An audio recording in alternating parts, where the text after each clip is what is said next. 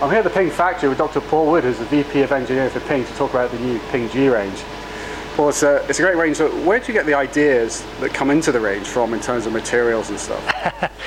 You know, the inspiration can come from anywhere. I mean, I think we talked to you about the inspiration for Dragonfly, our technology on the driver, came from John Solheim, came from his vacation in Yellowstone, and he's a photographer, and he was inspired by looking at the wings of a dragonfly, and that came through to us. And we're talking 2010, 2011. That came through to our research department as a picture, and then, hey, what can you do with this? What can we look at this? Can we do anything with this? And 5 years later, here we are with that kind of on the crown of the driver. I mean, that's not where they all come from. They don't all come from vacation pictures, but the inspiration can kind of come from anywhere. We have guys going to aerospace conferences and things like that, looking at what's the new materials, what's got to that point where it's no longer just in the lab, but it's something we can actually use and we can use in industry. We have guys doing work here, just kind of looking at kind of inspirational stuff. Here, the designers obviously are always got their eye on something. So the inspiration can be anywhere. It's the hard work of then pulling it all together, making the tough decisions about what makes the cut, what doesn't. That's where the real hard work is. The inspiration is the nice bit. It's the easy bit. In terms of feedback that you might have had from people from G30 that you put into this, what was the main points that they were saying?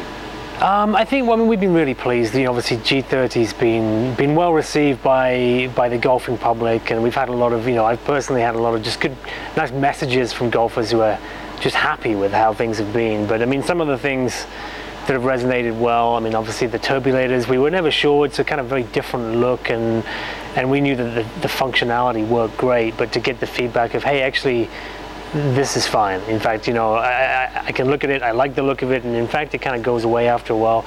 That empowered us to build on that and look at other features that would have the same kind of functionality or increased functionality, and that non-traditional look, which for us is a big deal, making sure that the golfer is confident looking over the club, that we could do a bit more of that.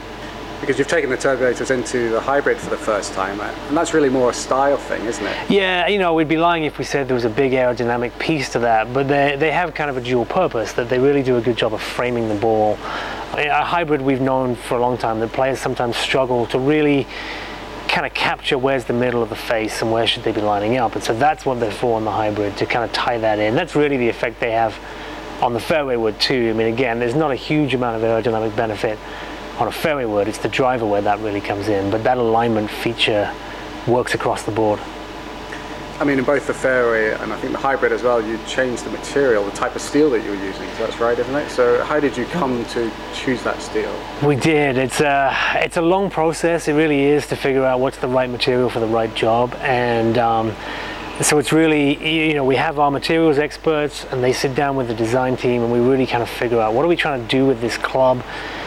And every time we get to a new product, we kind of re-optimize and reanalyze. And in this case, this 455 steel it's a great combination of super high strength, allows us to kind of go thin, allows us to get the flex in the face, reposition mass, but it's kind of really good to work with as well. So we're able to generate, the precision that we need and generate the shape we need. So 455 was a good kind of all-rounder in our sense. It was a great high-strength steel that we can do a lot of cool stuff with.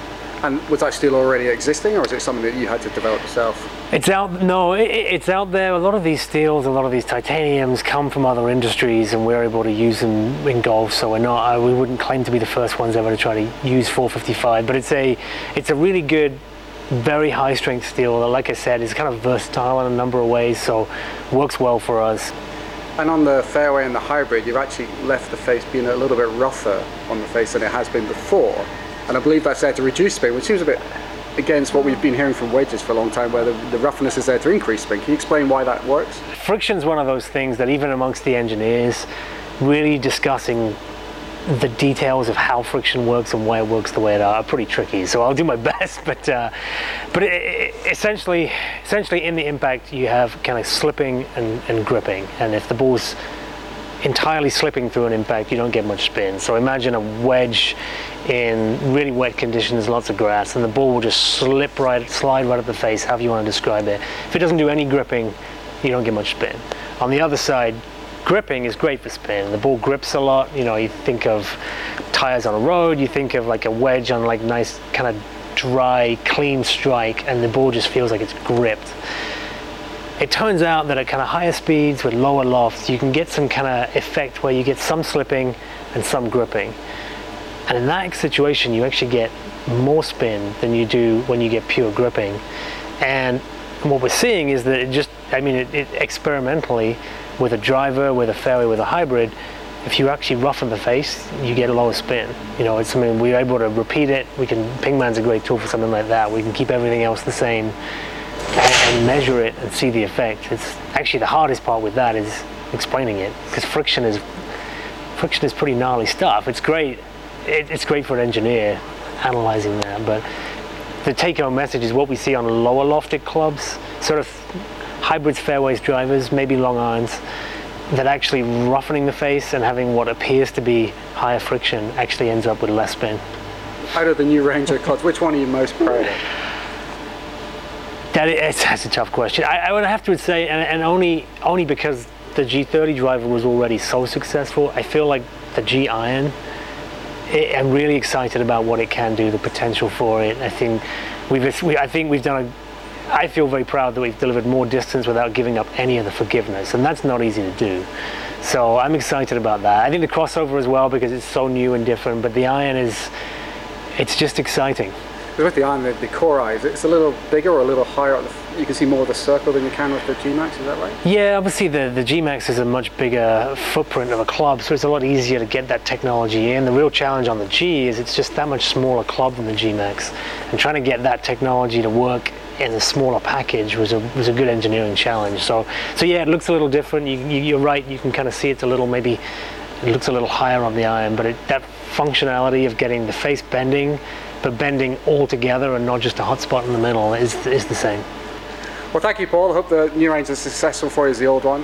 Thank you for watching. For more reviews on all ping equipment, please visit the website at golfalot.com.